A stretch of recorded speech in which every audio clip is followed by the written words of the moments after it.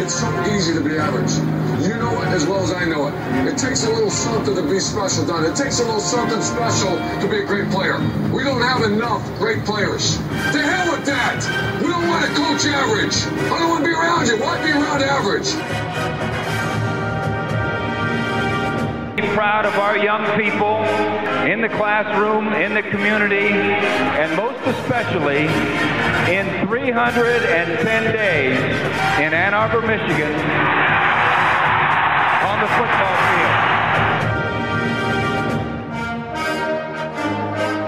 field. Three things. Number one, the team that hits the hardest and the longest, the team that starts the fastest, and the team is too damn smart to make mistakes. If you take it to them, if you don't make mistakes, and you keep taking it to them, hell, there's no question who will win.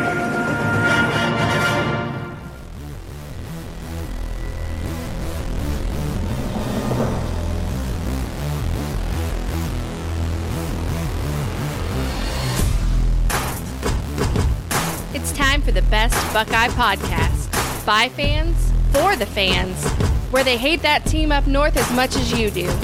It's time for the OHIO Podcast. OH! Hi-yo, and welcome back to the OHIO Podcast, everybody. I'm your host, Buckeye Boggs. That man over there is a wild man, Chris Wilds, and this is our official Cotton Bowl preview. We will have a cast of characters coming in and out of this preview if you're listening to it on your podcast listening platform of choice. If you are, please give us a 5-star review. We really do appreciate that, and it really does help the channel. We are the official Ohio State podcast of ScarletAndGame.com, brought to you by Fansided. Head on over to ScarletAndGame.com, type that in your Google search there. Go over to that website, read great articles written by myself, other great writers like Frank, Ryan, and a whole other cast of characters who love and cherish the Buckeyes just as much as you do. Chris, we made it through the Christmas season. We are back, and now we are ready to preview Ohio State against Missouri in the Cotton Bowl. On a scale of 1 to 10, how excited are you? Hey, I'm just excited to have football back, Eric. That's my big thing, you know. Now, don't get me wrong. As a Browns fan, things have been going pretty well this year. But nothing beats Ohio State football, so I'm really pumped, really excited about, it's game week. It is game week, Friday. It seems a little weird to have it on a Friday night, but that's okay. That's all right.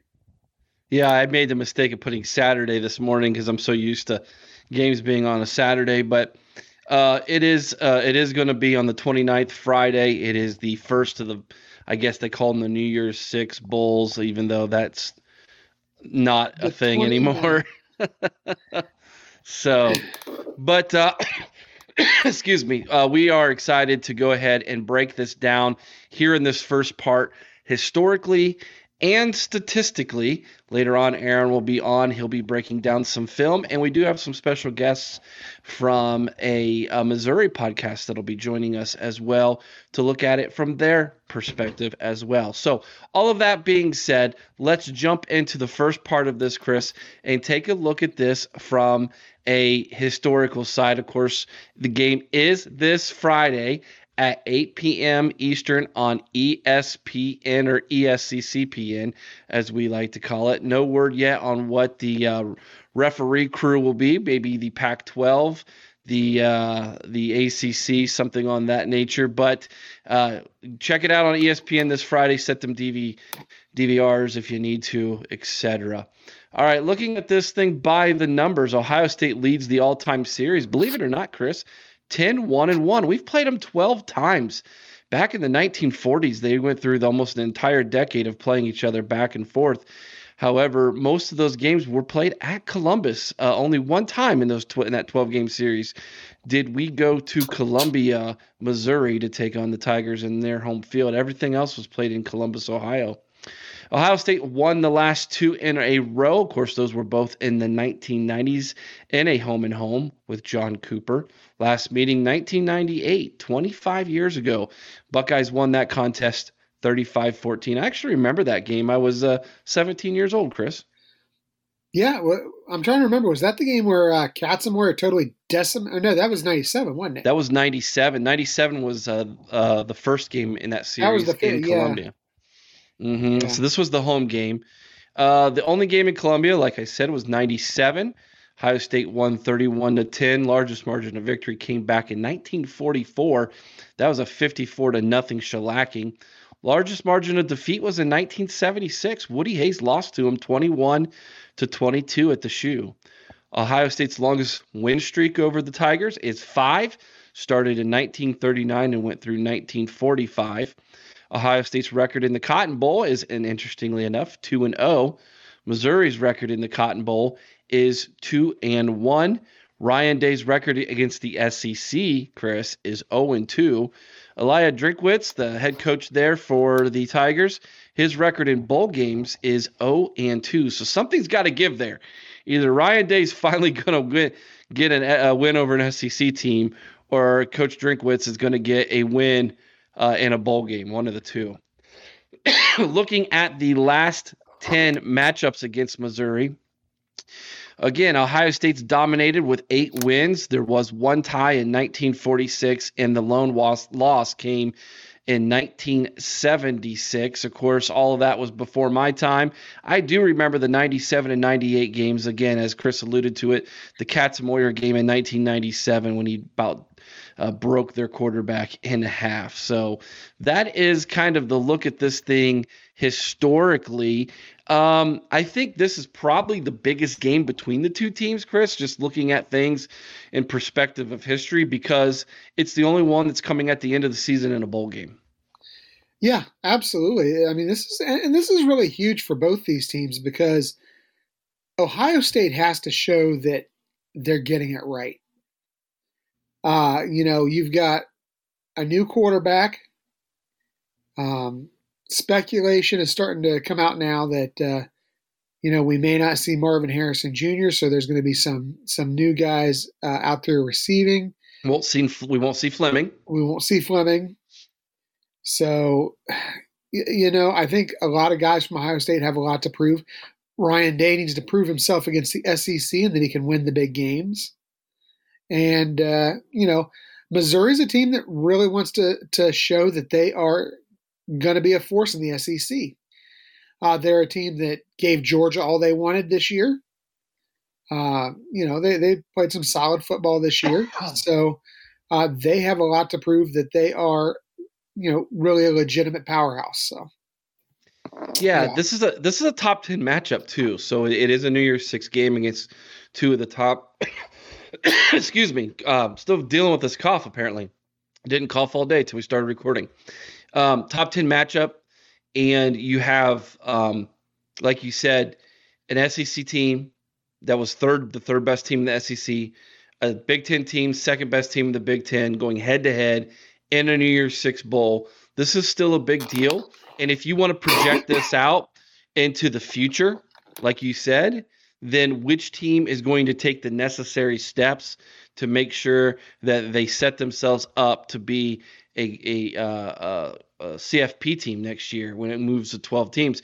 There's a good chance that both these teams have aspirations of being in the college football playoff again next year.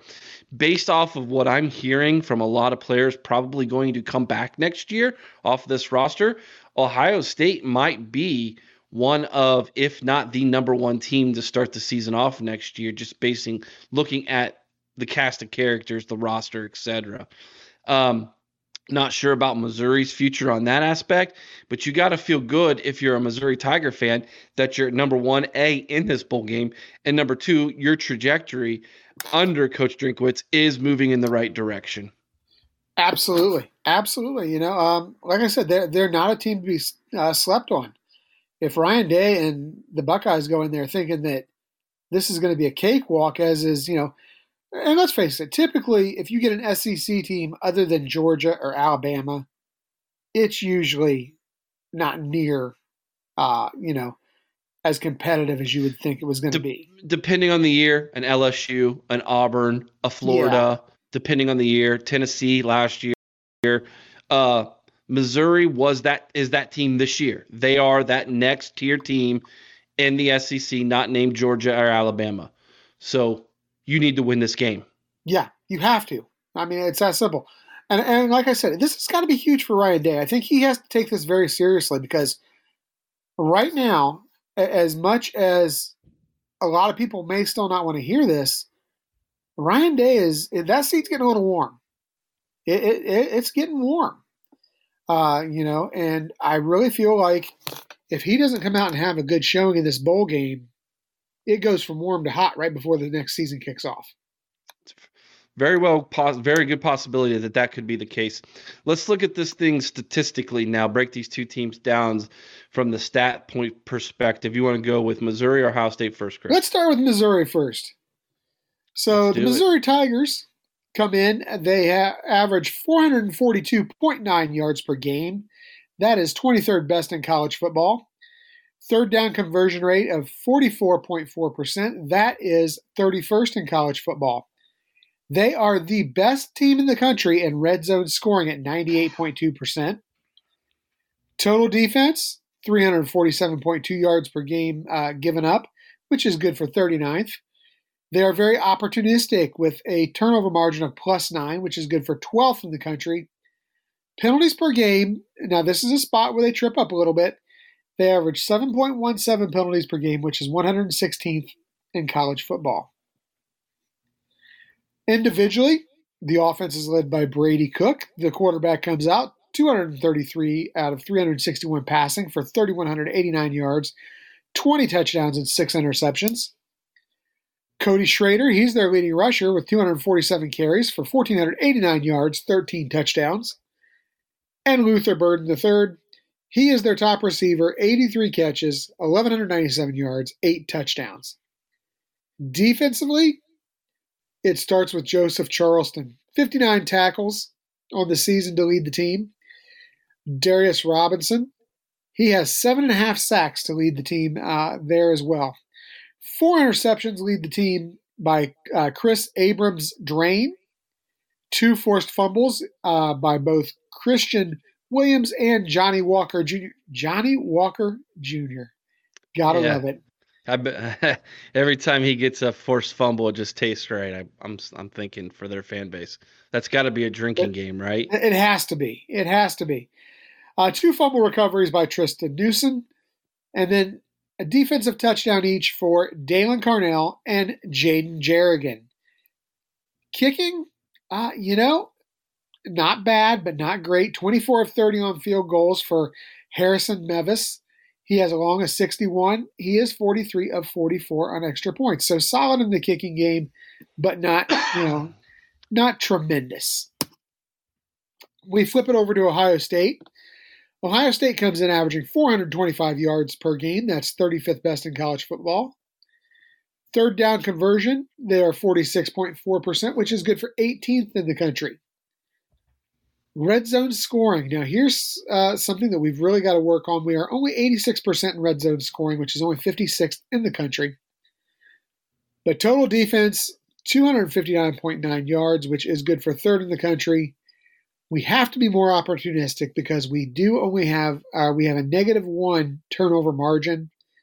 That's 74th in the country. Penalties per game, we've been pretty solid here.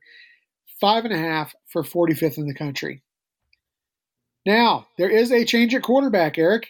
Kyle McCord is no longer with us as he's up watching Syracuse just get pummeled. Devin Brown is going to take the starting snaps. He is 12 of 22 passing on the season for 197 yards, 2 touchdowns and an interception. But, Eric, this kid looked really good in those goal line packages prior to, the injury. Travion Henderson, 137 carries for 870 yards and 11 touchdowns. We talked about Marvin Harrison Jr. He does lead the team in receptions with 67 for 12, 11, and 14 touchdowns, but he is, I'm pretty sure, a non-factor in this game, which means it's going to Emeka Egbuka, 35 catches, 452 yards, 4 touchdowns. Defensively, Tommy Two Thumbs is at it again, leading the team in tackles with 80. JT Tuimoloau comes in with 4 sacks on the season to lead the team. 2 interceptions by Jordan Hancock leads the team as well. 8 pass deflections by Denzel Burke and Josh Proctor both. So these guys, they may not be pulling it down every time, but they're breaking them up. The kicking game, 15 of 18 for Jaden Fielding on field goals with a long of 47, and 49 of 50 on extra points. So, Eric, that is where we stand statistically. What are your thoughts? Got to keep him out of the red zone. I would say we have a bend but don't break style of defense in this game, which has been very kind of the MO this year for Jim Knowles, to not take too many risks. I'd like to see him dial up a few more blitzes than what we saw against that team up north. I think sometimes that can create some opportunities when you have a good quarterback like they have. Probably not going to surprise him with anything that he hasn't already seen. So you got to play with everything in front of you, but that doesn't mean that you don't get a little bit more aggressive and throw a rusher or two at him every now and then, especially on 3rd and longs, right? They're very good at running the football. We've been really good at stopping passing, and I would say at times we've been good at stopping the run.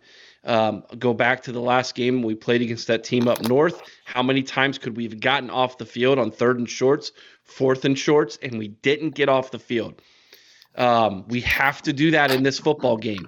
We cannot allow Missouri to control the clock, control the line of scrimmage, stay ahead of the chains. If they do that, given the firepower that they have offensively, given how good they are in the red zone, that spells trouble for this Ohio State team, given the fact we don't know offensively how good we're going to be.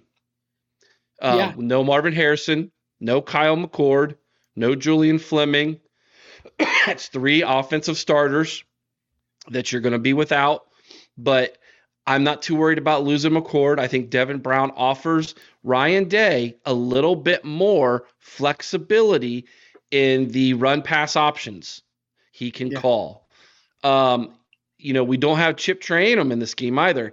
And if you remember back during the red zone offense that you alluded to when going over the statistics with Devin Brown, Chip was his lead blocker on a lot of those goal line runs that he had. Who's going to step in and do that? Is it going to be a Dallin Hayden? Do we have someone else who can come in and kind of be that person? Do we motion Cade Stover into the backfield and he becomes a lead blocker in those situations? It's going to be interesting to me to watch offensively what Ryan Day draws up, given the fact that we have a new quarterback. Who's going to step up in the wide receiver room? Emeka Egbuka probably playing in the slot. Who's going to be on the outside? I think Carnell Tate might have a breakout game. We've seen this before multiple times. Marvin Harrison did it once in the Rose Bowl with Jackson Smith and the Jigba, right? Maybe this is Carnell Tate's day to become QB2 for next year. Let's not forget Brandon Ennis. I mean, him and McCord hooked up for a big one at Purdue. They did. And, wouldn't that be great that if Brandon Hennis and Devin Brown have some chemistry out there that we just didn't know about because they were working together on the side in practice when they were getting second-team reps? There's a lot of those questions offensively. How much has the offensive line progressed since the last time they were on the field? Are they going to be able to win the line of scrimmage? If they can win the line of scrimmage consistently and give Travion Henderson lanes to run the football and Dallin Hayden when he's called upon, I feel very good that we're going to score more than enough points to win this football game, given how good our defense has played this season, Chris.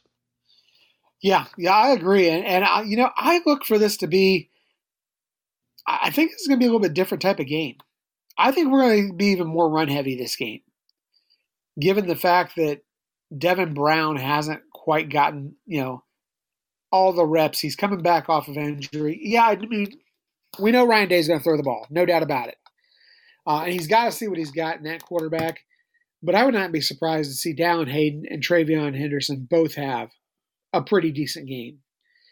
For me, I want to see if losing any of that defensive back depth hurts us at all. We have several guys from the defensive back room who've moved on to the portal. What we did in the depth, Lathan Ransom's injured. Yeah. So he's not going to play.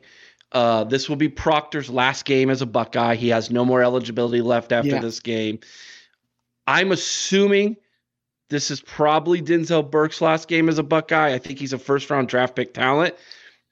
Maybe, but I thought so. But now I'm seeing a lot of draft boards that have him in the second, even as low as the third round. I don't get that. I think that's a bunch of BS. Honestly, you and I have watched him all year long. He's a first-round talent. Easily. Absolutely.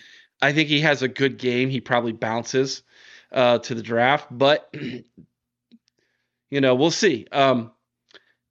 The Tommy Eichenberg is questionable for this game as of today when we record this on Tuesday, December 26th. He was in shoulder pads, and that was the only pads he was wearing. So I think it's going to be probably game time decision for him. Cody Simon will take his spot if he can't go. Steel Chambers is ready to go. I would love to see him initiate the CJ Hicks defense in this game. Yeah. Get the kid out there. Get him out there. I don't know why they've held him back so much. The only thing I can assume is he's just not been ready to play.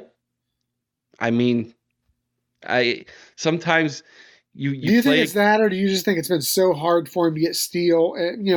When you only have two linebackers really on the field, and Steele and Eichenberg have both had tremendous seasons the last two seasons.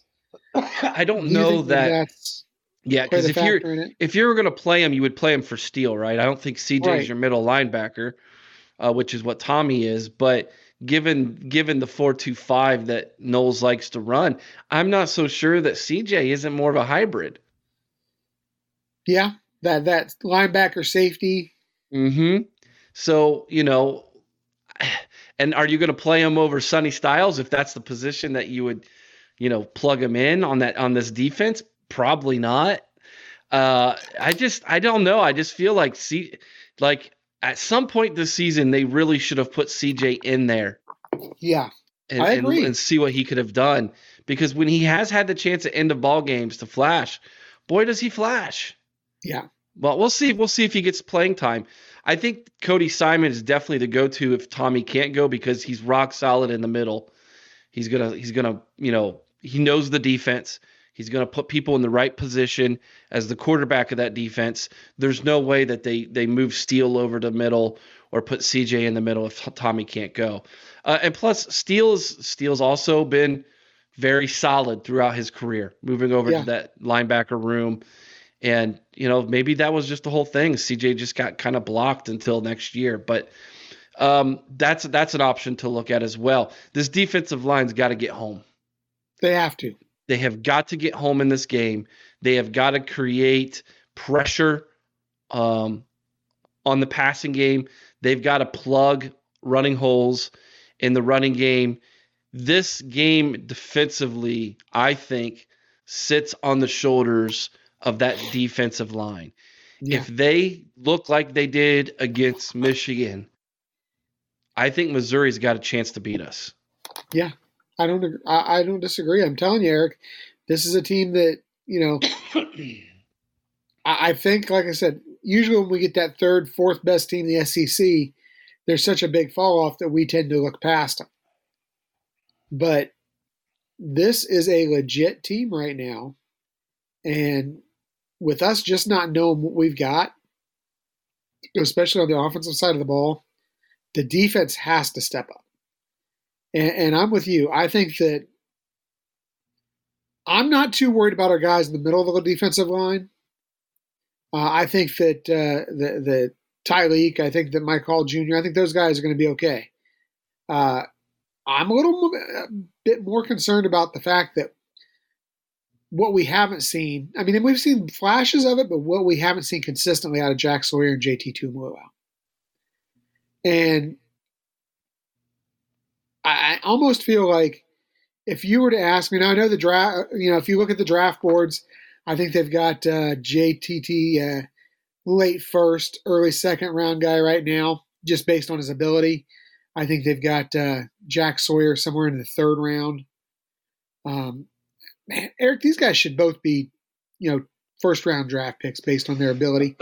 They just haven't shown it on the field. We thought coming into the season that they had the opportunity to do that. And it it was kind of a letdown this season on the defensive line. The development has just not been there since Chase Young. Yeah. You know, and is that an indictment on the players that we're bringing in, or is this an indictment on the coaching staff, or is this, something about, like we've alluded to before, that Jim Knowles and Larry Johnson just cannot work on the same defense? I don't know that that's necessarily the case, because this trend started before Jim Knowles was here.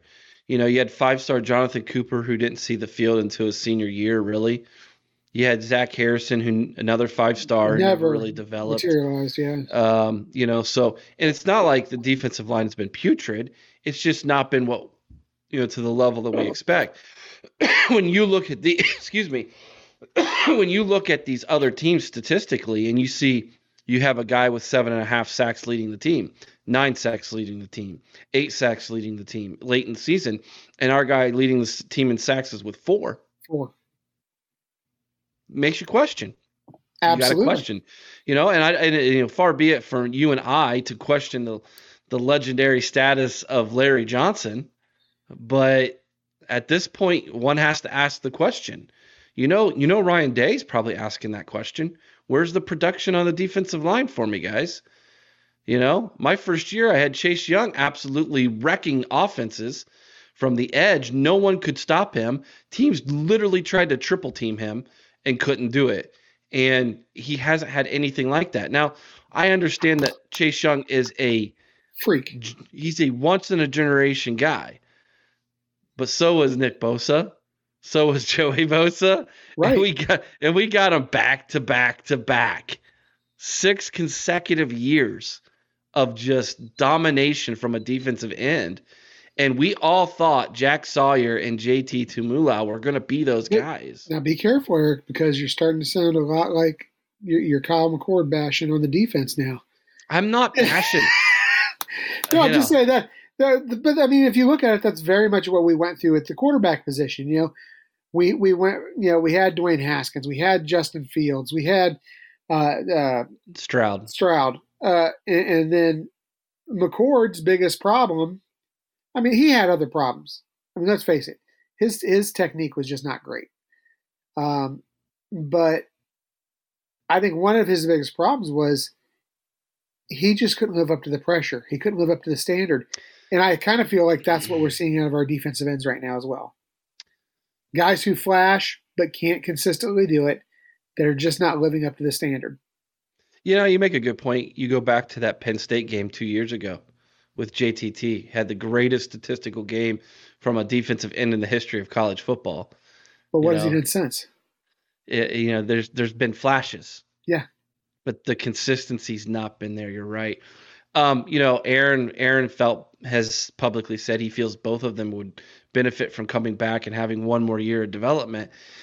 I gotta push back on that a little bit and say, where's the development been for the first 3 years? Yeah, exactly. And the other thing is, we go ahead and have them come back. And don't get me wrong, I would love to see them come back and materialize into what we think they should be. But at the same time, in gaining that 1 year, how far are we going to set our recruiting back because of people jumping in the portal all of a sudden? Very good possibility. Good question. Something that we're definitely going to have to keep our eye on. We're going to transition over now to some game field with Aaron. So, Chris, he's going to exit stage left or right, whichever one he decides to choose. Aaron's going to come on, and we're going to keep this train rolling. And I am now joined by Sergeant MVP himself, Aaron Brown. Aaron, it is Cotton Bowl time. Let's preview, like only you can, the Missouri Tigers, breaking down some of their film tonight, man. So you sent me some interesting film that I've gotten a chance to look at already. We're going to look at their passing game and their running game through the eyes of their quarterback and running back, and then we're going to look at their defense, which you feel we can exploit Friday. So which one do you want to start with first? And we'll just jump over to the film and get it rocking and rolling. Well, I'm not too terrified of either, but if I had a concern, let's look at their offense. All right, so let's jump over and look at Brady Cook. Yes. The quarterback. So make sure you can see that, Aaron, and go ahead and start talking about the QB1 from Missouri. Yeah, so this is Brady Cook, guys. Very accurate. He's got nice touch, and as you see right now, the kid, he can run a little bit. He's not a smooth athlete exactly. He's not Justin Fields, but he can get the job done. And that is something that's going to hurt us. That's something we haven't done a fantastic job of this year. It's not exactly a weak point for us, but it's not a strong suit either. We've been kind of mediocre at stopping quarterbacks that can extend plays like that. But the big thing is our secondary is going to be tested because this kid can put the ball where it needs to be. And his receivers, he's got two really good ones, man. And I'm not sure what their numbers are, but it's Luther Burden. That's their leading receiver. He's got 1,197 yards and 8 touchdowns on the season. And then the number 2 guy is Theo Weiss Jr., I think is how you say his last name is Weiss or Weeze. He is second in receiving yards, and he has 6 touchdowns on the season. These are the guys we got to watch for. Safety play, as you see in these films, these guys get behind the safeties. They get behind the DBs somehow, some way, and they make it happen. Like, look at the touch on these passes, Eric. The kid can throw it a little bit. I don't know about a cannon for an arm, but he's got some great touch. Look at this, right where it needs to be. So this right here is a concern of mine. Our DBs are really going to have to be on their game this week. You want to take a look at Cody Schrader? I coupled in the wide receivers in with this. That's really I see concern. That. So I do want to make a comparison, and I was getting ready to look his name up. And again, it's been a long day, so forgive me for not remembering his name. But Oklahoma's Heisman Trophy winning quarterback played for Cleveland. Baker Mayfield? Baker. That's who he reminds me of a little bit. He might actually be a little bit better of a passer than Baker, and Baker might have been a little bit more better of a runner or a little bit more explosive with his legs possibly. But I would say calling him a poor man Baker Mayfield is not a terrible comparison. I wouldn't even say poor man. I think I'm not going to say the kid is a Heisman winner, but he's not bad, man. Like I bet if he played in a different conference, like watch him. The kid can do it. He can get the job done. But I see what you're saying, and I agree. I think he's a better passer. Okay. So I think that's possibly kind of what we're looking at with him is what Ohio State fans might see. Hopefully we can bottle that in. But let's go ahead and talk about the running back here. This is a kid who no one wanted, who's kind of a blue collar from Division II, found his way to Missouri and has made something for himself here. Yes, this kid is the up and comer. He's a senior, okay? I'm not sure what eligibility he has left through COVID or any other means, but he is a senior by class. Excuse me. He's got good vision. He's patient. He doesn't have Travion speed, and he's not shifty, but he is a very good one-cut back. Like, watch him. One cut, and he's picking up 8, 9, 10 yards every time almost. So the key here is going to be making sure that we stay home, we're reading our keys, and we plug these gaps up because clearly he's not afraid to kind of bounce it outside, But look at this, split zone blocking on their part. And that's something else that Missouri's good at on offense, man, is they're very balanced with how they throw the ball and run the ball. Now, I don't remember how many touchdowns. I think he's got 13 or 14 touchdowns on the season. So he's definitely – he's their red zone guy. If they get inside the 10, they're going to ride him into the end zone. 13. Yeah, I knew it was something like that. So the kid can get it done. He's got good vision, like I said, and he is a patient one-cut back. So to me, this is a guy that he'll hurt you. He's not flashy. He's you said it best. He is a blue-collar type of running back that kind of earned his way up to this level. And that is something that we have to be wary of because the kid is going to work for it. And he's going to make you work for it to get him down. Tough.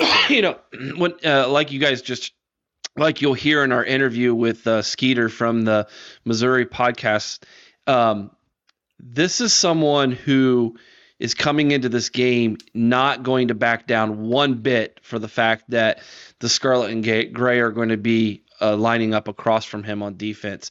They welcome the challenge. They're not going to be overwhelmed by the fact that Ohio State's going to be who they're playing here. They've played Georgia. They've played LSU. They've played Tennessee. They've played Florida.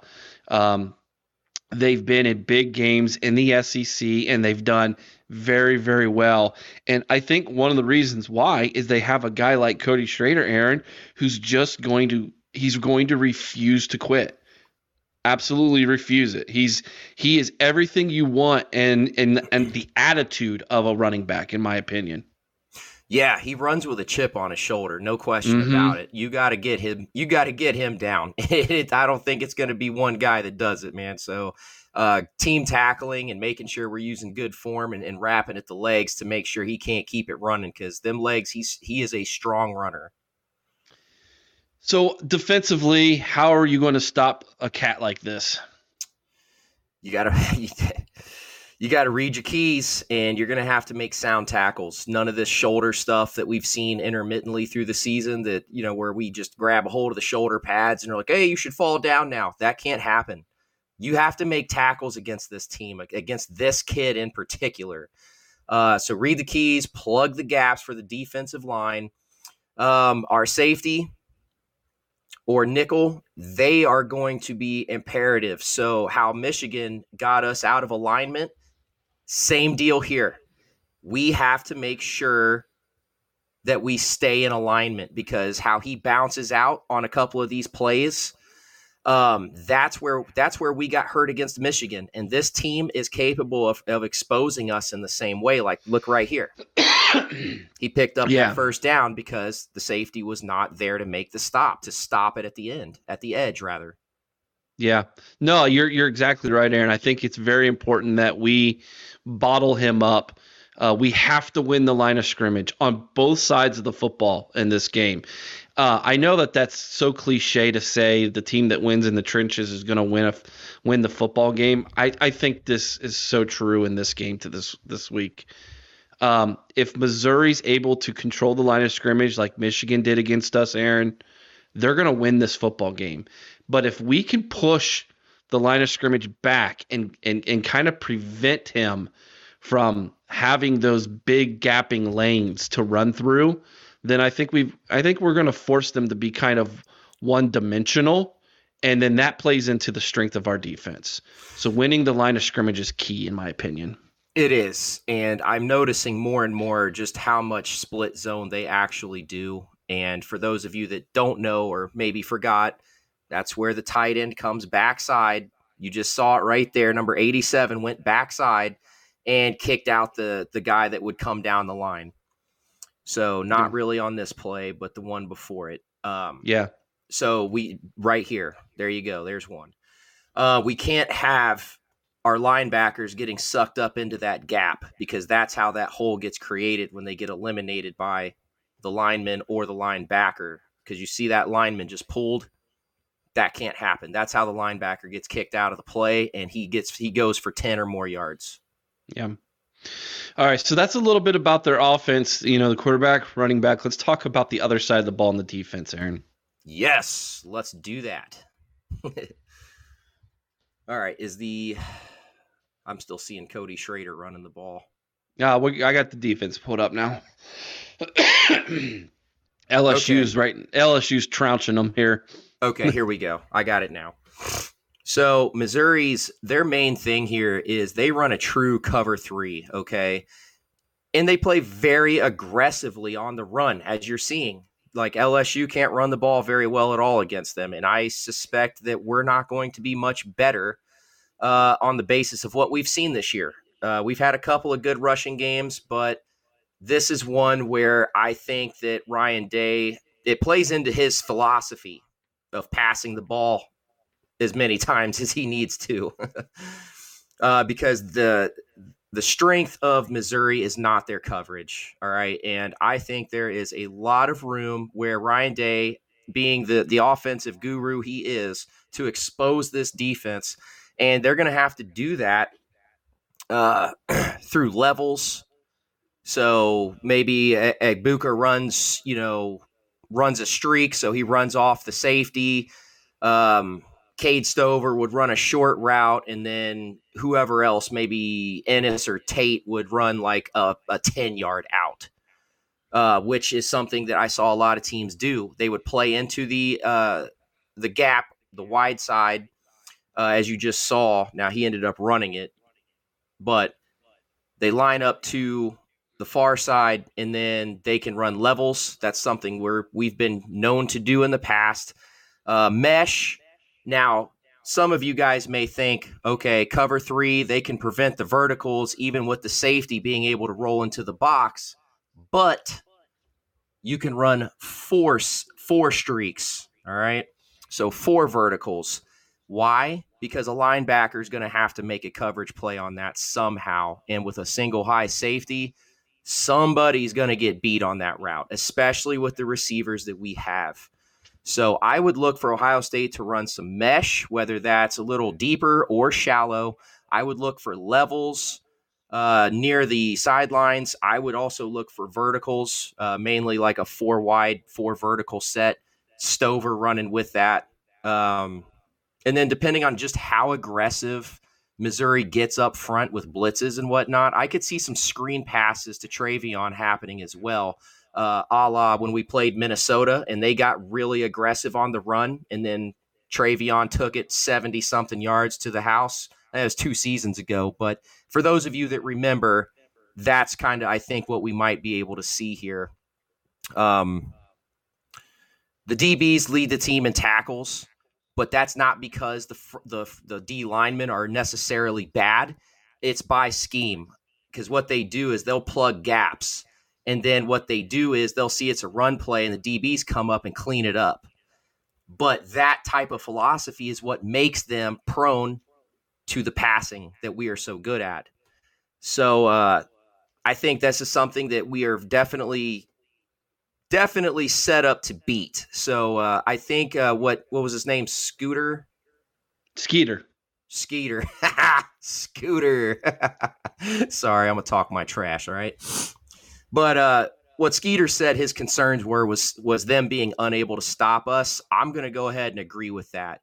What I don't agree with him on is them scoring a bunch of points on us. I just don't.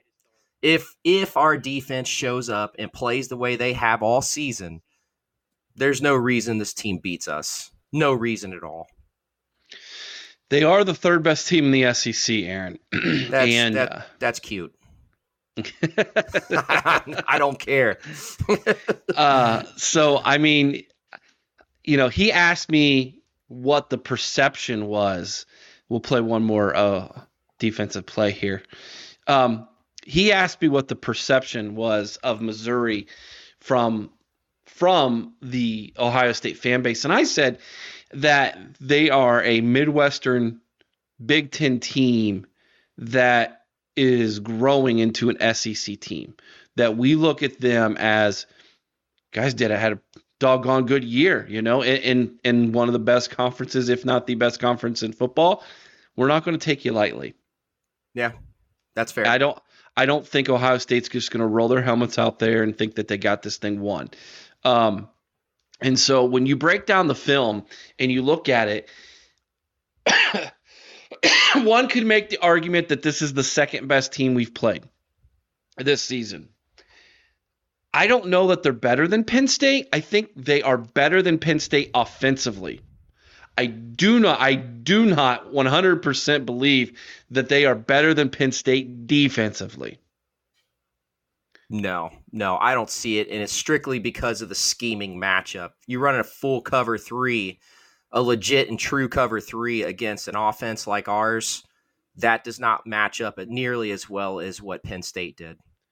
So if you look at that perspective, if we're playing, say, a Michigan level offense, but we're playing what would I say their defense is about the level of?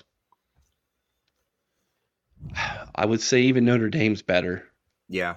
I mean, I'm really scratching my Wisconsin, head. maybe.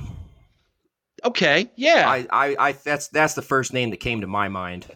Wisconsin defensively did some things in the first half to kind of irritate us, right? So that might be fair. I just think if you're going to say that Missouri's the 9th best team in the country, I'm not so sure that they're better than Penn State. I think Penn State would give Missouri one heck of a football game. I think that would be a great game. And if we beat Penn State like we did, I feel like we have the advantage here. Now, we don't have Marvin Harrison Jr. He's probably not going to play. We don't have Julian Fleming. We know he's not going to play. He's gone. Yep. We don't have Kyle McCord. Again, I don't know that that's necessarily a bad thing. But we're going to have everybody else. Tommy Eichenberg's probably going to be a game day decision or a game time decision. Lathan Ransom's injured. He's not playing. But I'm excited for some of these young guys to get on the field because I'm not so sure, Aaron, that like CJ Hicks isn't going to flash. Yeah, Brandon Ennis gets in there. You never know. Denzel Burke flat out said Carnell Tate has been that guy since he came to the program. Is this his coming out party? Who told you that? So, yeah, I'm hoping. I'm hoping. I'm all about it, Aaron. Burn the boats. Let's go, man. Well, dude, burn the boats is right because Devin Brown is the wrinkle that might be the difference because they don't have any film to prep for him on. They don't know what he's really capable of. Right. Let's hypothetically say Devin Brown is about similar in talent to Kyle McCord at throwing the football. Here's the difference, and here is why I believe if he goes out there and he plays this way, Ohio State, Buckeye Nation is going to rally behind this kid. And that is if he on third down tucks it and runs and goes and gets lowers his head and gets a first down on a big play. This fan base will go ballistic. He will win over this fan base at that very moment because it shows his heart, his grit, and his testicular fortitude to go win the football game. I think that was what's lacking on this football team was someone to rally behind. They missed that. Hashtag no Facts. wheelbarrows. Hopefully we'll see one out this. I think it depends too. Is Ryan Day going to go aggressive in this game? Or have the guys that opted in, the big names that are, draft eligible, or are they like, hey, we'll play, but let's not overdo it? I would like to think it's not that professional up in the locker room where the players are dictating how the plays get called, but you don't know unless you're in there. Exactly. So if you're listening to the audio version of this, go over to our YouTube channel, youtube.com/the Ohio Podcast. Check that out. Look us up on YouTube, and you'll be able to watch all that film that Aaron just broke down. We appreciate Aaron doing that. We're going to take a quick commercial break. When we come back, I will have my interview with the aforementioned Skeeter from the Woods Water Missouri podcast. Very great time. Had a good interview with him. Lots of fun. Make sure you check that out. Hang around with us, guys. The OHIO podcast is brought to you by Mastermind. Mastermind specializes in 360-degree high-definition mobile video mapping, GIS integration, and traffic safety studies. Mastermind cares about traffic safety and keeping you safe on the roadway. Visit Mastermind at onlinemastermind.com. And welcome back to the OHIO podcast, everybody. And now I am joined by my special guest, Skeeter from the Woods, Water, and Mizzou podcast. First off, Skeeter, Woods, Water, Mizzou. I understand the Mizzou part. What's the Woods, Water? You guys a bunch of hunters too? Yes, sir. There's three of us. We all met across Twitter. Lifelong Missouri fans, and we're all avid outdoorsmen. And we wanted to do a podcast last year just to get more Mizzou content out there. We're not affiliated with any media or anything, and just thought, hey, the fans need a voice. And so in reaching out and talking to other podcasters, they said, hey, be sure you have your niche, figured out. And so we got to talking about it like, hey, we love Mizzou, we love hunting, we love fishing, we love God's great creation. So that's what we roll with. If this podcast, my podcast, would do the same, would be bad dad jokes, Buckeye football, and we record when our wives tell us we're allowed. So that would be. Hey, you're preaching to the choir right there. Other than the Buckeyes, yeah. Well, as an avid outdoorsman, I assume that you like big bucks, correct? Yes, sir. I like big bucks, and I cannot lie. There you go. So do we. Yes, sir. Ours are just Buckeyes, right? So, anyways. Yeah. Wow, man, what a great game this is lining up to be. Number 7 versus number 9 in the Cotton Bowl. Haven't played each other for 25 years. Skeeter, what were you doing 25 years ago in 1998? Well, I would have been a kid in Southwest Missouri, rooting for the Tigers, 98, yeah. That's when I would have been falling in love with Mizzou and really getting the bug in me. Other than that, probably getting in trouble doing stuff I'm not supposed to be doing. Ditto. Very similar story. I would have been in high school in 98. Been in high school. I remember actually those Missouri games, the home and home in the 90s, 97, 98. Andy Katzenmoyer, the big tackle. That's still a highlight around Ohio State in the 97 game. But been a long time since then. You guys went from the I guess it would have been Big 12, Big 8 before that, Big 12 to the SEC. Now you're one of the big dogs in the SEC, man. Yeah, we got away from Texas, and now we're going to be friends with Texas again. Yay. I've always wondered this because there's always been a big question about, would Missouri fit in the Big Ten? Do you guys view yourself as an SEC team, or do you guys view more Midwest school? Well, we're definitely Midwest. We're not Southern. It's not. There is some Tennessee Southern culture, but you know how the Midwest is, especially when you throw in the big cities of Kansas City and St. Louis. You get a hodgepodge, mixed pot of everybody, of all different kinds of culture. So, geographically and everything, Big Ten probably would have made more sense. Well, before you started bringing in the schools out west and everything, but right. And you probably could have some more natural rivalries. I mean, we already don't like Illinois, from back when we used to play them in football, and would say we play them in basketball, but we didn't really play them last Friday. They just whipped us all up and down the court. So, Big Ten is probably more of a culture fit, but the SEC wanted us because of the TV markets that St. Louis and Kansas City bring in. And, I mean, I know we're not the Ohio State. We're not a national brand like that. But Mizzou has had some great years to our standards.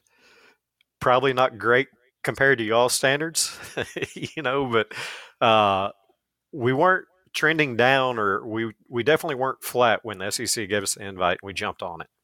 Yeah. I think you guys were in the very first year, weren't you? Were in the SEC championship game? Our second and third year. Second and third, okay. Yeah. I knew it was early on. I remember that thinking, wow, man, maybe the SEC's not as good as I thought they were, type of thing. But not to downgrade you guys, but I mean, it just felt like SEC was amazing. But I don't know. Maybe you want to argue with me on that one. I feel like the SEC is very top heavy. It is. Okay. But I mean, nationally contenders every year is very top heavy. I would say middle down though, you probably have a deeper conference. I mean, you look at NFL draft picks and players in the league, and it's SEC dominated. So you have more guys that you're lining up with on Sundays, every Saturday when you play in the SEC, to where the Big Ten, I don't know that the Big Ten, now like Vanderbilt, what Arkansas has been the last several years, I wouldn't say that they just go into the Big Ten and be middle or good in the Big Ten, but I feel it's a little bit more competitive every given Saturday in the SEC. So then let me ask this next question then for you. Do you believe that the SEC this season has prepared this team to be ready for Friday night in Dallas, Texas? I do, but I don't know this necessarily the SEC. Like, I was bought in on this team early. Just looking at the transfers in, we were 2-4 in one-score games last year, so we were in a lot of ball games that we ended up losing. And I saw the returners that we had coming back, plus what we hit in the portal, saw the depth on the roster, and then looked at what other teams across SEC lost. I'm a homer. As I told you in the pre-show, I love my Tigers. I drink the Kool-Aid until it tastes sour, But I actually predicted an 11-1 season in the preseason when we were doing our prediction show. But this team, the leaders across it, I just feel they bought in, and you could have put them in any conference, and they would have had a very good year knocking on the door of outstanding. So I believe this team's leadership from the players within are prepared for any opponent on Friday. How would you describe the offense that you guys run? The offense is very dynamic. It's very efficient. Cody Schrader, you get a guy that comes from Division II. Nobody really wanted him coming out of high school, and he works his butt off. When he was playing last year, it was like, he's got some flashes, but still needs to work on it. Well, the guy worked on it, and he has turned into an every down back.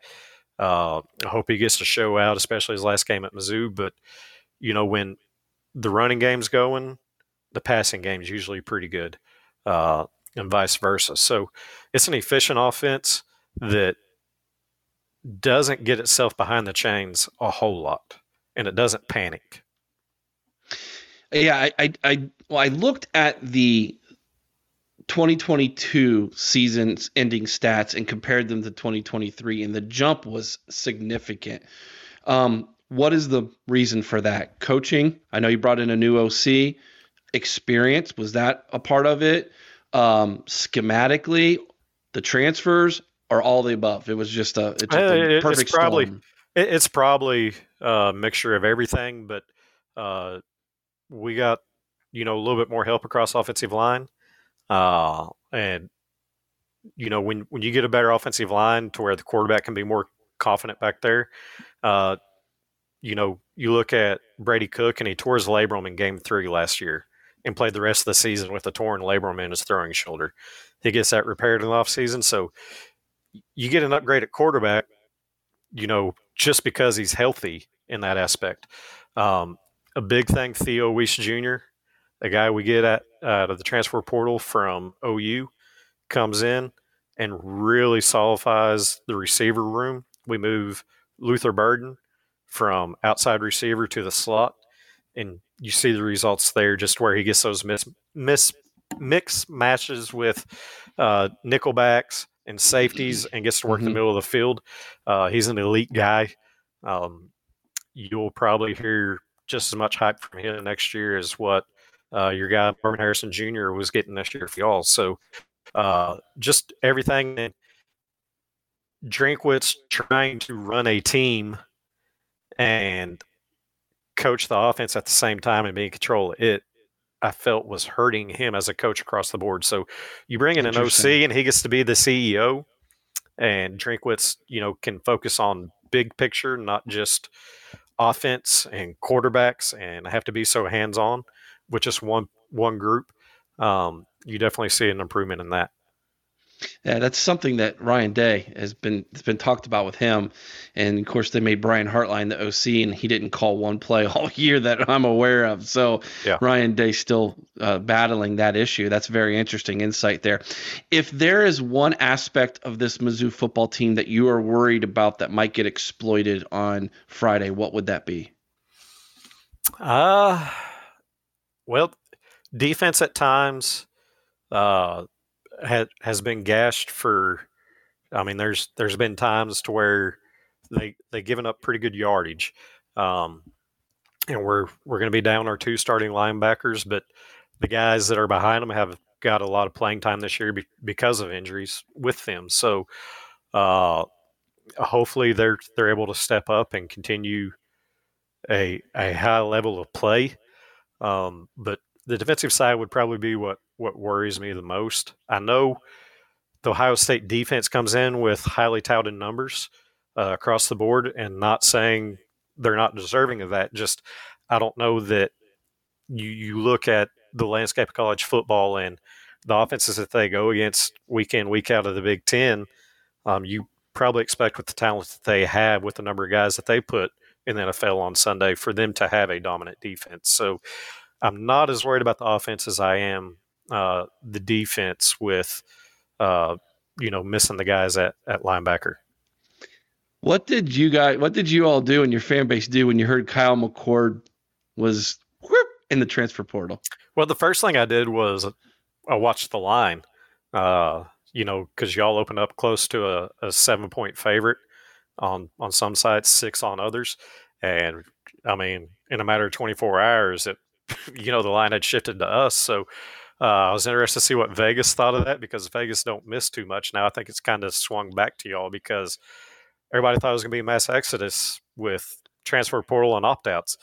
But I kind of got excited until I got on Twitter or X, whatever you want to call it, and saw how the Ohio State fan base was reacting. And I was like, okay, maybe it's not as a big deal, or maybe it's not going to affect the game as negatively as I would hope. Yeah. What if I told you, as fans, we are actually all excited that he did that? That's kind of the vibe I got from reading the comments online. Nothing against Kyle McCord. I've tried to temper my, I guess, expectations for Devin Brown, with the understanding that Kyle McCord had a lot of pressure on his shoulders based off the fact that the previous 3 quarterbacks at Ohio State were all first-round draft picks. Yeah. Haskins, Fields, Stroud, all of them were first-rounders. All of them uniquely different in a way. Haskins was pinpoint accuracy, statue in the pocket, though. Fields was very dynamic with his feet, such a gamer. Stroud was just probably, in my opinion, one of the best collegiate quarterbacks I've ever seen play. And just fell a little bit short against Georgia last year. Really had him beat. He gave every ounce of himself, left his heart on that field, and will forever be thankful that he was a Buckeye. And then in walks Kyle McCord, and it was just like the air was let out of the room.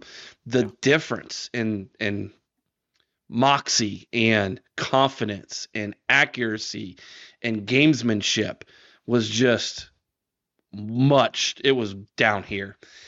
And the fan base wasn't going to let that stand. So will be interesting to see how Devin Brown does. This is his first start. If you were defensive coordinator of Mizzou, knowing that Devin Brown, this is his very first start, and here it is in the Cotton Bowl, would you be like drawing up blitzes like every play, exotic blitzes? What would you do? I don't know, because from the Ohio State games I've watched, you all do a lot with motion. I see a lot of rub routes to get receiver space.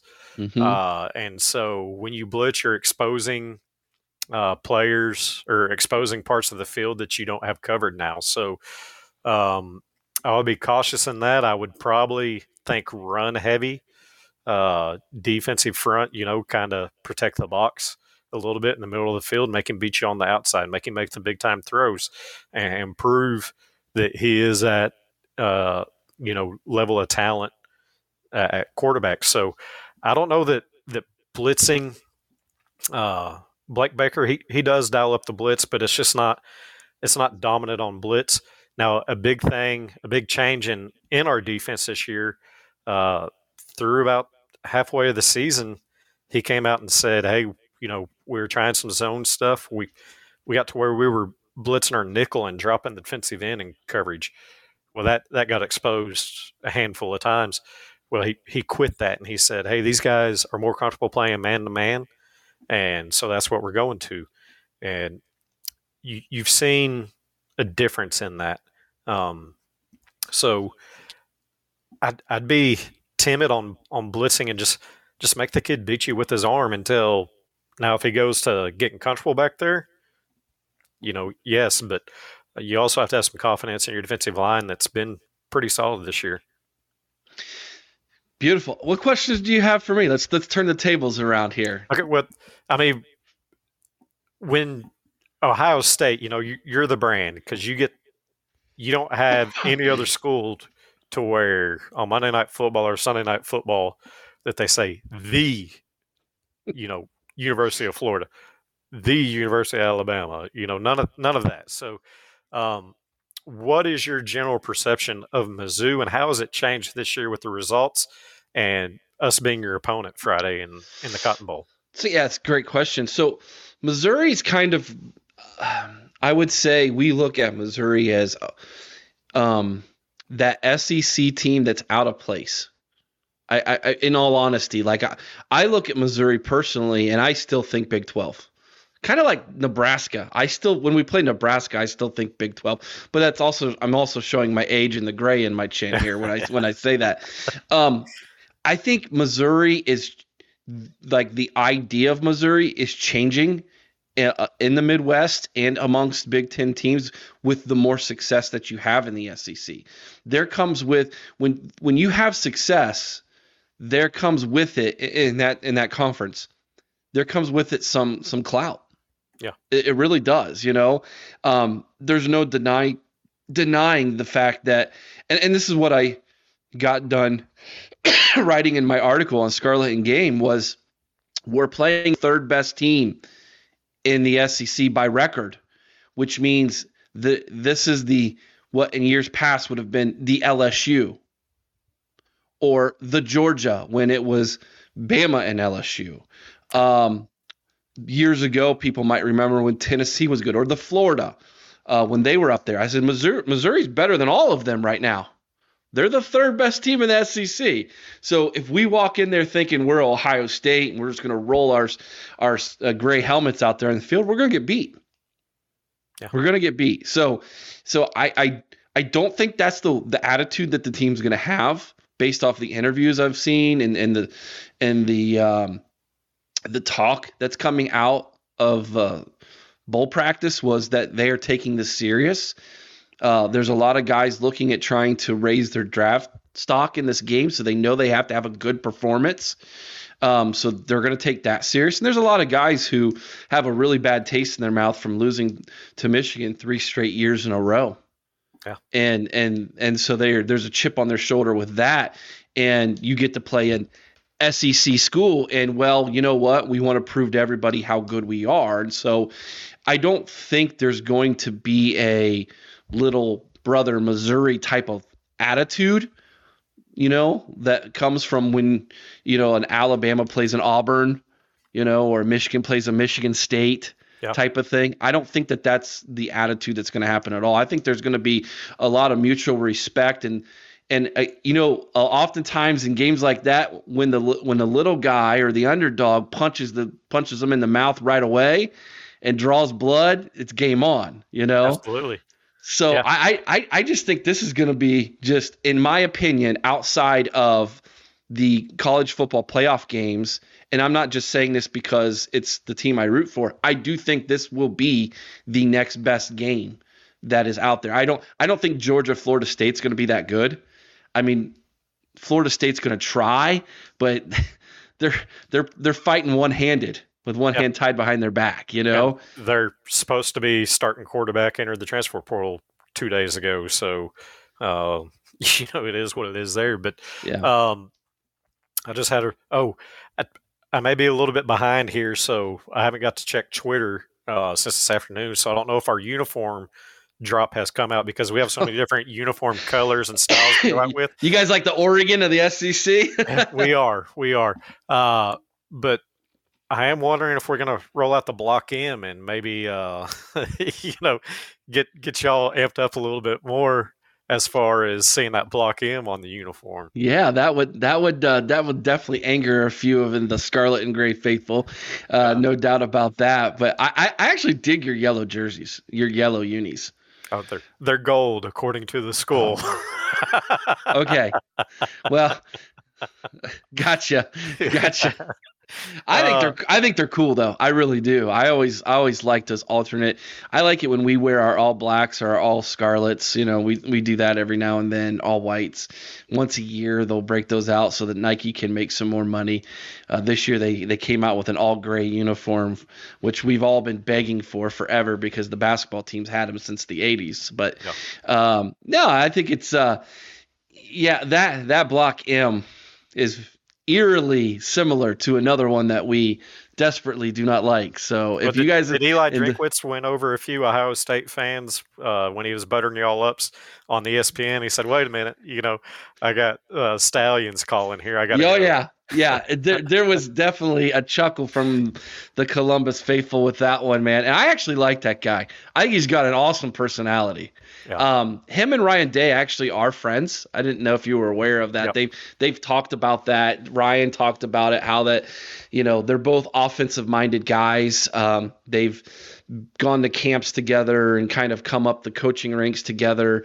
And I think they're very similar, and they've, Drinkwitz has had to kind of pave his way a little bit more than what Ryan did. Ryan kind of fell into the job based off of when Urban stepped down. But I think that is another tremendous storyline in this, is these two guys pitting wits against one another. And we have a saying here in Columbus is that we want angry Ryan Day. I don't know if you remember the Notre Dame after the Notre Dame game when he was calling out 86-year-old Lou Holtz. Yeah. But we like angry Ryan Day. When Ryan Day gets angry, he usually gets aggressive. And when he's an aggressive play caller, the offense seems to play at a different level. When he gets conservative, it is like watching paint dry, that offense. It is numb. It is just depressing. And so I think it's very, very important that Ryan Day wins this football game for his for perspective of the fan base. Yeah. You do not want to go into another offseason having lost 2 games in a row at the end of the season after going undefeated all year and then losing to your rival and losing that bowl game. So I think there's going to be some pressure there on Ryan Day. Not sure from the other side of the field. I would assume there's probably not a ton of pressure for Drinkwitz, but it's a statement game from our side of the field. I getting can to see play that. Ohio State on the big stage. No other game going on Friday night. You get to go out and show, hey, we're here and we belong here. And I'm glad that the mass exodus from Ohio State hasn't happened like we were expecting. Because it seemed like at first when the bowl game was announced, a lot of Ohio State fans were like, oh, whatever, mail it in. I don't even care. I'm not even watching. It's not the playoffs. Fire Ryan Day. You saw a lot of that. So I'm excited that it's pretty much your best against our best. You got the big question mark at quarterback, but the way your fan base reacted when that change was announced, like, hey, okay, so that's not going to be an excuse now, Right. That's the thing. Like, I didn't want it to be watered down in any way that if we do win, oh, well, we had this player not playing or that player not playing, no, it seems like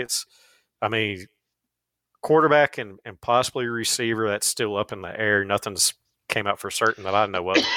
But I do want to give you Ohio State a big thank you, because one of my favorite things to do on a fall Saturday is be at Faurot Field in Columbia, Missouri, and we've got a chant to where it's MIZ from the student section side, and then the alumni side chants back ZOU, and it's really cool in the atmosphere. We got that from a group of Mizzou fans at an Ohio State game, I believe in the 60s or 70s, here in the OHIO that y'all do. So we got our chant. We kind of took it and adopted it to our name, and so I just do want to thank y'all for that, at least, because I love getting to chant the MIZZOU. I've got 2 sons, 8 and 5, and I've got them taught MIZZOU. There you go. So I love it. That's awesome, man. Hey, I know you got to run to another show here real quick. Where can everybody find the Woods Water Mizzou podcast? We're on all major platforms. If you want to follow us on Twitter or X, whatever it's called these days, it's at Mizzou Pod. I don't know how Twitter's been around over 10 years and nobody had that handle, but it was available and I took it. So that's what we got. But we'll be coming out with the show here tonight later ourselves. And, man, we're looking forward to it. I'm really looking forward to it because I'm driving down, going to be at the game Friday, hopefully Sunday night on the show. I don't have much of a voice because I'm screaming in a victory. Well, let's do this then. I'll tell you what. If you do my chant, I'll do yours. OHIOMIZ. ZOU. Let's have some fun Friday night, my friends. All right, we want to thank Skeeter from the Woods Water Mizzou podcast for joining us. Great interview. Go check out their show.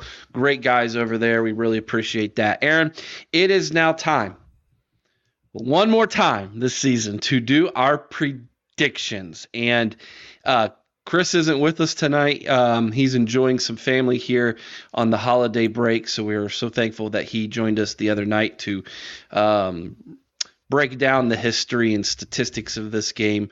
Very interesting. 25 years between games between the Tigers and the Buckeyes. All right, you guys know the drill by now. Down in the comments section, if you're watching this video on YouTube, give your score prediction. If you happen to hit the exact score, be the first one to predict the exact score, you will win some free OHIO podcast merchandise. All right, Aaron, here we go. Chris's prediction was 34-24 Buckeyes over the Tigers. Aaron, you are at 31-20. I am the closest one here. I'm at 24-23. Now let me explain my score here, okay? New quarterback, some very first start is in a bowl game against the number 9th ranked team in the country. They had no opt-outs. They do have a couple injuries, but they have had no opt-outs. I think this is going to be a very close game.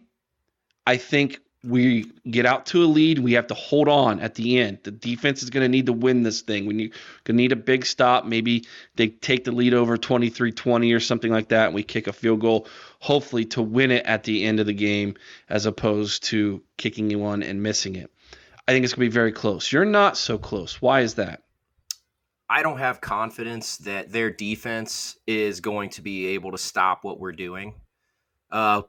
Two of the key players you mentioned that are out is their best linebacker and one of their better DBs. They're already not great at coverage, and without their best linebacker, I'm not sure how well that's going to do stopping the run, because that's a big difference maker. When your whole defense is set up to plug holes or gaps with your D-line, and then the secondary / linebackers come to clean it up. Well, if you don't have that, the next man up, I know you hate that phrase, but if they don't have that's good news for Travion or whoever else, Dallin Hayden, whoever's running the ball, that's good news. Plus, I understand where you're coming from. We don't know really what Devin's capable of either. But there's a reason that he's starting. There's a reason the team is rallying around him. Yes, they are. I have to believe that clearly they know something we don't. They're at practice. They're in the locker room. They're gelled. You know what I mean? Like he's played all year. Like Kyle McCord was never there almost. And I have supreme confidence that type of team, atmosphere and culture, that's going to really shine through for us. And I think that they're going to finish this season the way they wanted to do it, and that's with a dominant win at the end. Okay. I hope you're right. Here's some of my concerns. I'm concerned Ryan Day is going to be conservative Ryan Day. That's always a concern. New quarterback, first start. He's going to try to jam the football, run the football, square peg through a round hole over and over and over again. It's going to be frustrating because they're going to load the box. We're not going to get the push up front, and it's going to look discombobulated. That is my concern. If we see aggressive Ryan Day again for a second straight year, play calling in the bowl game. I'm also going to be frustrated because I'm like, how can you do the mental gymnastics in your head to go from conservative in the game, lose, take 2 to 3 weeks off thinking about it, and come out uber aggressive in the bowl game every time and look completely different? Either way, I'm going to be frustrated. I'm hoping I'm more frustrated about that than I was the latter. So I can see a scenario, Aaron, where we come on Saturday. We all decide we need to do an emergency podcast on Saturday, and we all ask the question of why wasn't Devin Brown starting from day number 1? That is a possibility in this game, man. And what leads me to think that is everything you just mentioned. The way this team seems to be rallying around this guy at practice, the good vibes we're getting from people. Like, it almost makes you feel like this was the one the players wanted to get that starting position. Yeah. Well, you guys talked about it a lot throughout the season, man, when you and Chris went to the practices over the summer, and you've talked about it several times, how much better he looked than Kyle McCord, or, just whatever the difference was, he had it, but somehow McCord got the job anyway. So, I can't disagree with what you're saying. The players are behind him. There's a reason for that. That's not the only storyline here in Devin Brown, Ryan Day. I think quietly what's not being mentioned is Jim Knowles and the job he's done this year, and the bad taste in that defense's mouth from Ann Arbor. Oh, yeah. They didn't play bad that game, Aaron. No, they played really well. They just couldn't get off the field on 2 drives. That really hurt them. But they played well enough to win that football game if the offense wouldn't have, A, put them in bad situations to begin the game, and number 2, if the offense would have actually generated some more offense and sustained drives a little bit better, then I think the defense probably would have held them to under 20 points. What was the final score? 26-20? It's not like they blew us out. No, I think it was 30-26. Was it 30? I'll have to look it up. Let me look it up real fast. Doesn't matter. It was a tight game. And I'll be real with you, man. I think it had more to do with 30-24. 30-24. Okay. All right. I just think it had more to do with the fact that the offense couldn't stay on the field.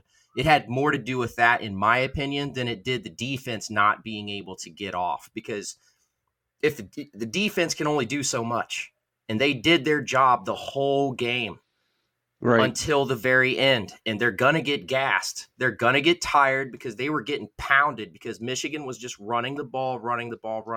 So I think it had a lot to do with the offense not being able to stay on the field.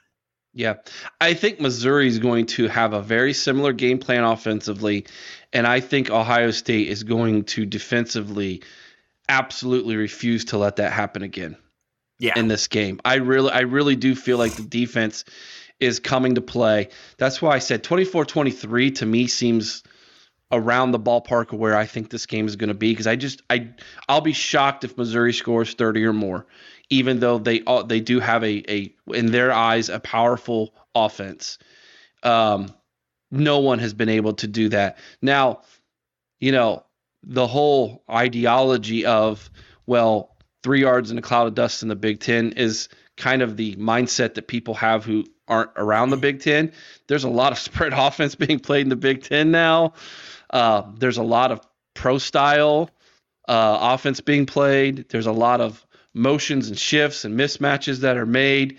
Ohio State this year, through all of that, has answered the bell defensively every single game. Even that game in Ann Arbor, I still believe that. I don't think this is any different. I really don't. That's why I think it's going to be a close game. And if somehow offensively we look like we have in the past, just not this season, and we're going to be in the high 30s, 40 points, it's game over. Turn the lights out. I don't think they have a chance. Yeah, and that's just what I think is going to happen, man. I just think they're going to be hyped. The Buckeyes, that is. They're going to be hyped for this game. They want to go out with a win, and they want it to be a big win. And I 100% agree with what you said. There's no way that Missouri will do what Michigan did. I don't think the team pride. It's not even about the state of Ohio. I know that's what they're saying, and that's cool. It sounds great.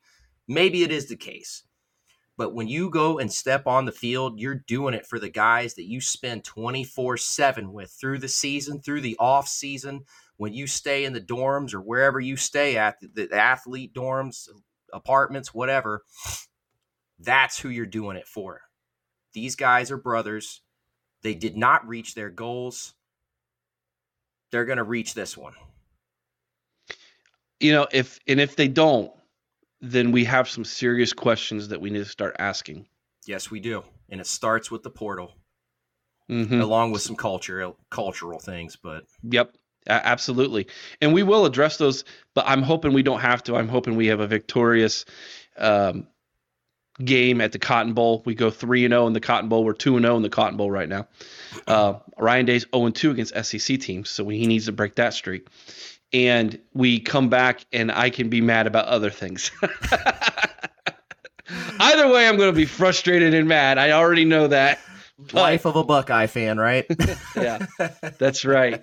Please like, share, subscribe. We really do appreciate it. If you're listening to the audio version, please give us a 5-star review. Really does help the channel and gets us into the earbuds of Buckeye fans, much like yourself. If you haven't already, please go over to our channel and subscribe to our YouTube channel. We are only just a couple away from 800, and then we can begin the off-season push to reaching 1,000 subscribers on YouTube. We're so close, so we really do appreciate each and every single one of you who have done that. And if you've lasted to this portion of the video all the way to the very end, pat yourself on the back. You are a true Buckeye fan. Aaron, enjoy the Cotton Bowl, my man. Hey, you too, man. Thank you. You're welcome. Till next time, be kind to one another. I owe someone's OH. Sing Carmen High with all your heart. OH! I-O!